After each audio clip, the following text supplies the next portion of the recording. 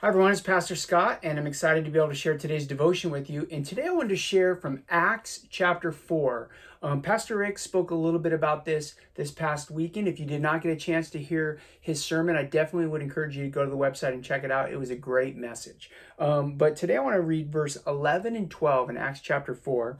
It says, "This Jesus," this is Peter speaking, "this Jesus is the stone that was rejected by you, the builders, which has become the cornerstone." And then in verse 12 it says, "And there is salvation in no one else, for there is no other name under heaven given among men by which we must be saved." I want to focus in on verse 12 here, where he says, "There is salvation in no one else, for there's no other name under heaven given among men by which we must be saved." And I hope each of us, along with that statement, would say amen to that, right? We believe that with all our heart. And it's similar, we hear these verses similar to Matthew when Jesus said, "I am the way and the truth and the life. No one comes to the Father except through me." And here's the thing, Christianity is inclusive in that anybody, all, for whoever so wills, come.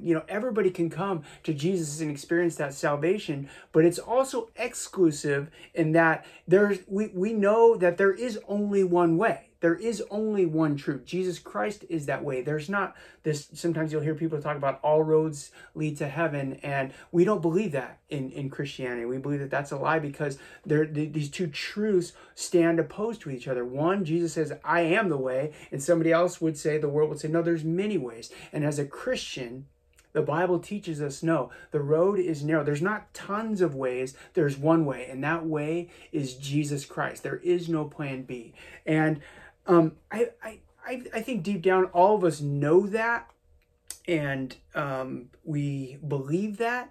But to speak that in a context of love and compassion to a crowd that doesn't want to hear it is not always easy. And remember here, Peter's saying, look, there's no other way other than Jesus. This is God's plan. There is no plan B. He's saying this. We read, it was to the rulers, the elders, the scribes, the high priest. He's saying this, then he tells them, yeah, this Jesus who you crucified and God raised, this is the guy that I'm telling you about, the Son of God, who there's salvation in no one else except through him.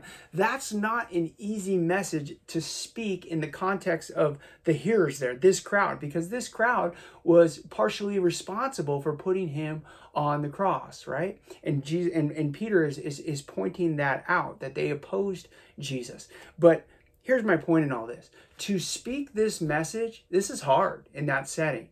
It's a lot easier for me to share my faith on a tape like this, or on a Sunday morning when I'm preaching inside the confounds, the nice, comfortable church area. It's real easy. But once we step outside those four walls of the church and we go out into our jobs and into our communities, there's going to be people, just like here, whereas Peter is speaking, that message isn't well received or received quite the way that we would like it to.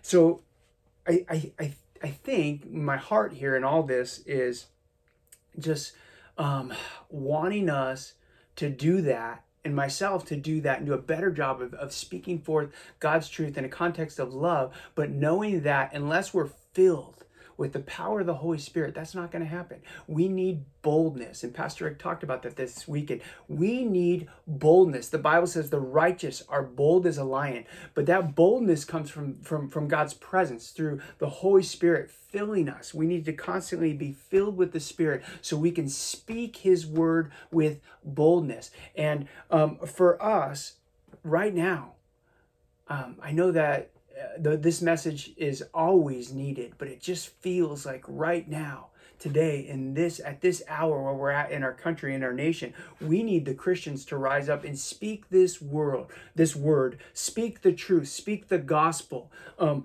salvation to people with boldness, and in a context of love and compassion, yes, but we can't shrink back. We can't cower back from speaking the truth and letting people know that there is a way. There is one way, and that is through Jesus Christ. So I pray that this morning, no matter where you're at today, that we would be filled with boldness to be able to speak that message in a loving context to a world that needs to hear it. So let me pray. Lord, I pray that no matter where we're at today, God, that you would fill our hearts with boldness through the power of the Holy Spirit, Lord, that you would empower us to go out and to truly make disciples of all the nations, Lord, and to speak the gospel, Lord, in a context of love and compassion, but to speak it with boldness, Lord. And we ask that in Jesus' name. Amen. God bless you guys. I love you guys. I hope you're having a wonderful day.